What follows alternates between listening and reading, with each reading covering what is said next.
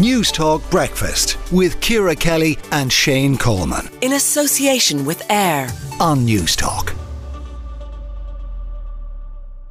Now, the Minister for Health Stephen Donnelly has announced plans to enable pharmacists to extend the validity of prescriptions from the current maximum period of 6 months up to 12 months. And Illona Duffy, Monaghan-based GP, joins us now. Good morning to you, Illona.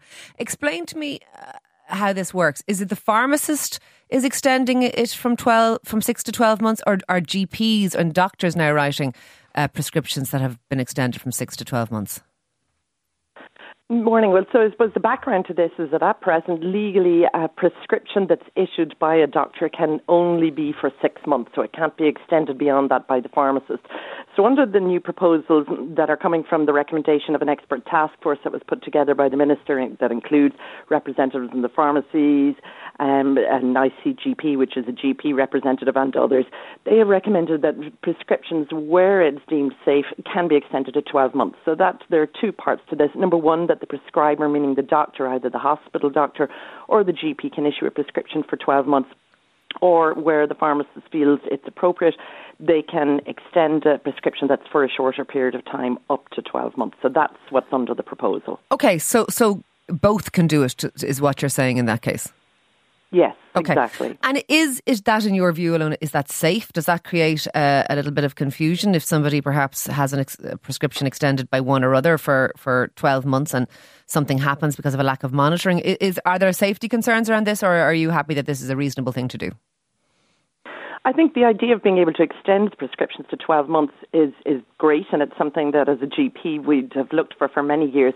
There are medications that can safely be issued in a prescription that could and should be allowed for 12 months, such as, say, the oral contraceptive pill, and other medications that don't require any more regular monitoring. However, I suppose the concern is who's going to ultimately have clinical and liability responsibility if there's an issue in the extending of a prescription. So where a GP or a hospital doctor has decided, look, this is safe, I'm going to issue a prescription for 12 months, that's fine, because they ultimately have responsibility for the patient and any monitoring that would have been required or any adverse outcomes that happen as a result of that extended prescription. But the question really is, if a pharmacist decides to extend a prescription where a GP or where a hospital doctor hasn't issued it for that full 12-month period, and something happens to the patient as a result of this, who's ultimately going to be responsible? So I suppose, I think we've got to put it back on, ultimately, the responsibility is with the prescriber. Okay, so are you suggesting that perhaps it would be better if only the doctors could extend them for 12 months and that should happen and the doctor decides, and the same the doctor says this is for a week or this is for a month, they should be saying this is for 12 months and no one else should? Well, that would be my feeling on it, unless we have robust guidelines on this. And I suppose there's a lot more work to be done. And this is meant to be introduced in March 24. And it'll be interesting to see what those guidelines are. There going to be specific medications that will be allowed.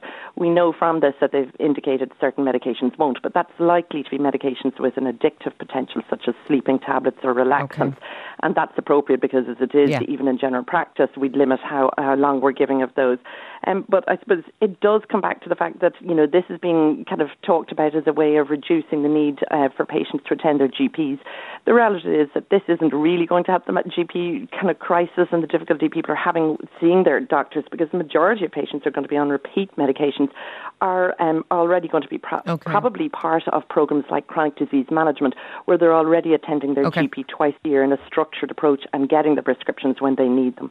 Illona Duffy, Monaghan-based GP, thank you very much for speaking to Newstalk Breakfast. Newstalk Breakfast with Ciara Kelly and Shane Coleman. In association with AIR. Weekday mornings at 7 on Newstalk.